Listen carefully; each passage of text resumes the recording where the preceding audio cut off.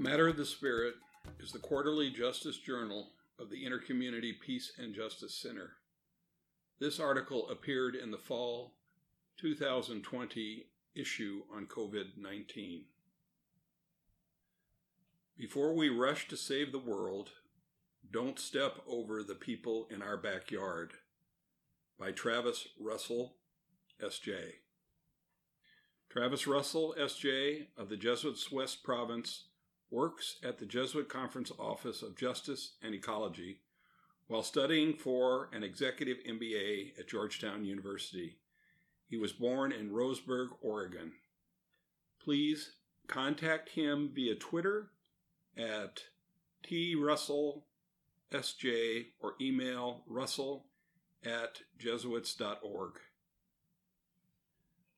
I have an icon on my wall that I pray with. It is written by the iconographer Kelly Lattimore and is titled "Don't Call Me a Saint," an obvious play on Dorothy Day's famous quip, "Don't call me a saint, I don't want to be dismissed that easily."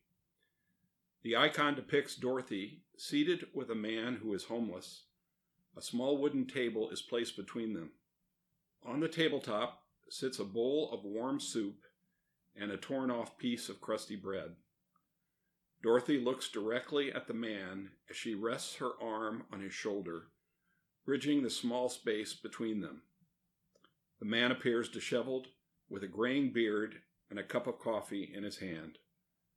A gold halo surrounding the man's head, however, reveals it is Christ seated with Dorothy, although one wonders whether anyone besides her has noticed. His eyes are tired, distant, and lost. When I pray, I like to imagine his story, perhaps the first day of recovery, or just down on his luck. Whatever the story, I read a deeper meaning to their meal. I see the Eucharist, paten and chalice in its most ordinary form. This icon now hangs in my room in Washington, D.C., where I both work and study.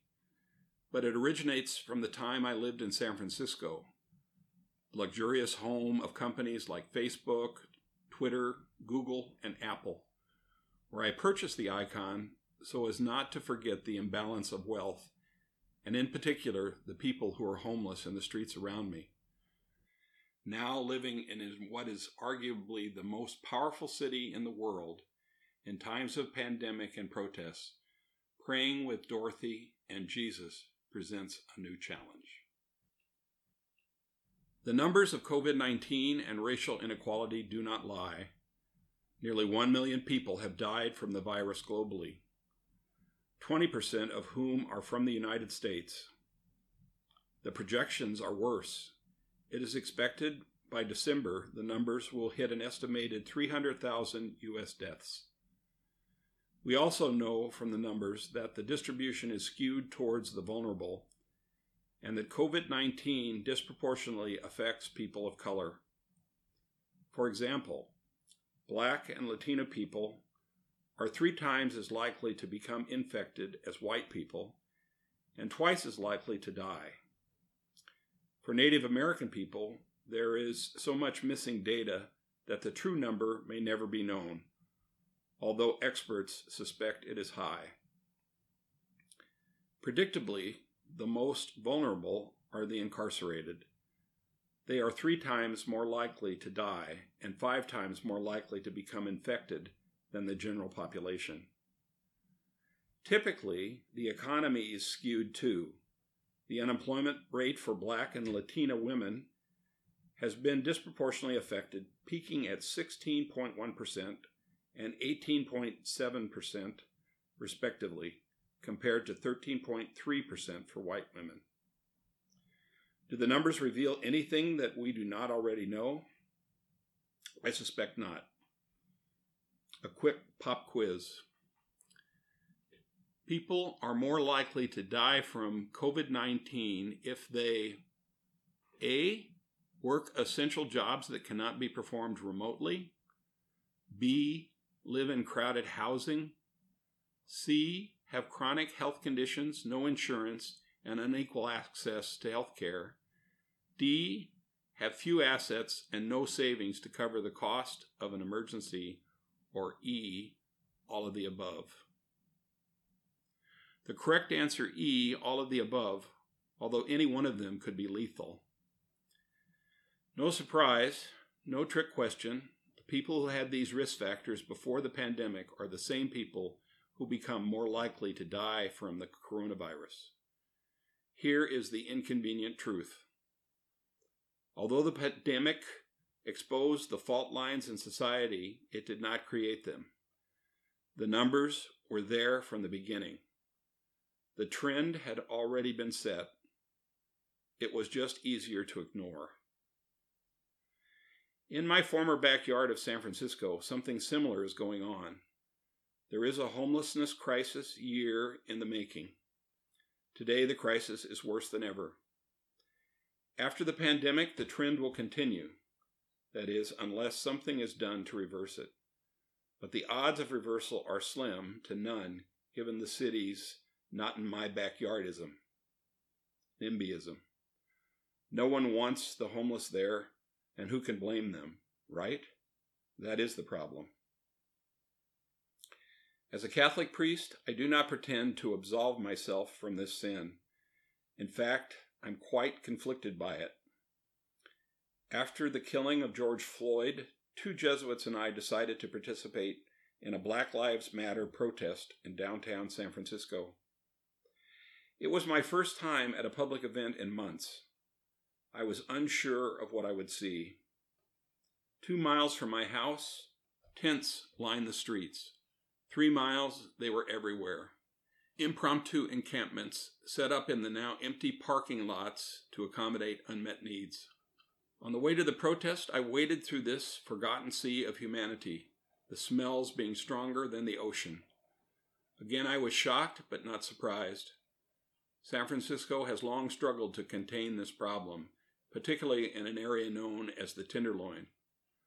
Before the pandemic, the city proposed to build more navigation centers, places where those experiencing homelessness could access services, including temporary housing. But those plans were stalled due to the outcry of residents who objected. It was yet another example of NIMBYism's strength. The protest was powerful. It felt right to be there. But when I returned to my room, the icon of Dorothy and the homeless Christ was staring me in the face, and my enthusiasm waned.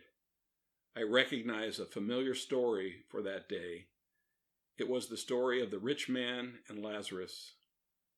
I was the rich man, and I just did a whole lot of stepping over Lazarus to get to the protest. The fault lines of inequality exposed by the pandemic are exactly that, faults. They are the moral failings that each one of us must now confront. The irony of COVID-19 is that in order to protect others, we must practice social distancing. The same social practice has led us to the place we find ourselves today. Pandemics do not start as pandemics. They start as localized diseases that then spread at an exponential rate. Now there is a rush to develop a vaccine which hopefully will end the pandemic by eradicating COVID-19. But what about the social conditions exposed by the virus? Will they also be eradicated, or will they be ignored? What bothers me about that day in San Francisco is the juxtaposition between the protest and the encampments. There I was holding a Black Lives Matter sign, protesting the killing of George Floyd and others, while a block away was a population of homeless people who were 37% black. How many times had I rallied against those NIMBY people for failing to see that what they were protesting against was already in their backyard? Now the plank is in my eye. Here I sit in Washington, D.C., socially distanced from those who are suffering. I wonder about the profile of the vulnerable in my new backyard. I am sure I could get the numbers, but do I know them? Are they my friends? Do I allow them to enter my heart? I do not want to step over them as I did in San Francisco. When I sit to pray, the icon of Dorothy stares me in the face. It challenges me to not only advocate for the vulnerable, but to break bread with them as well. Dorothy knew this was the only way things would change. She called it a revolution of the heart. When asked how this revolution might begin, she reportedly griped, "Everyone wants a revolution, but no one wants to do the dishes." Then followed with, "It has to start with each one of us." Doing the dishes in my own backyard, this is how the revolution for systemic changes began.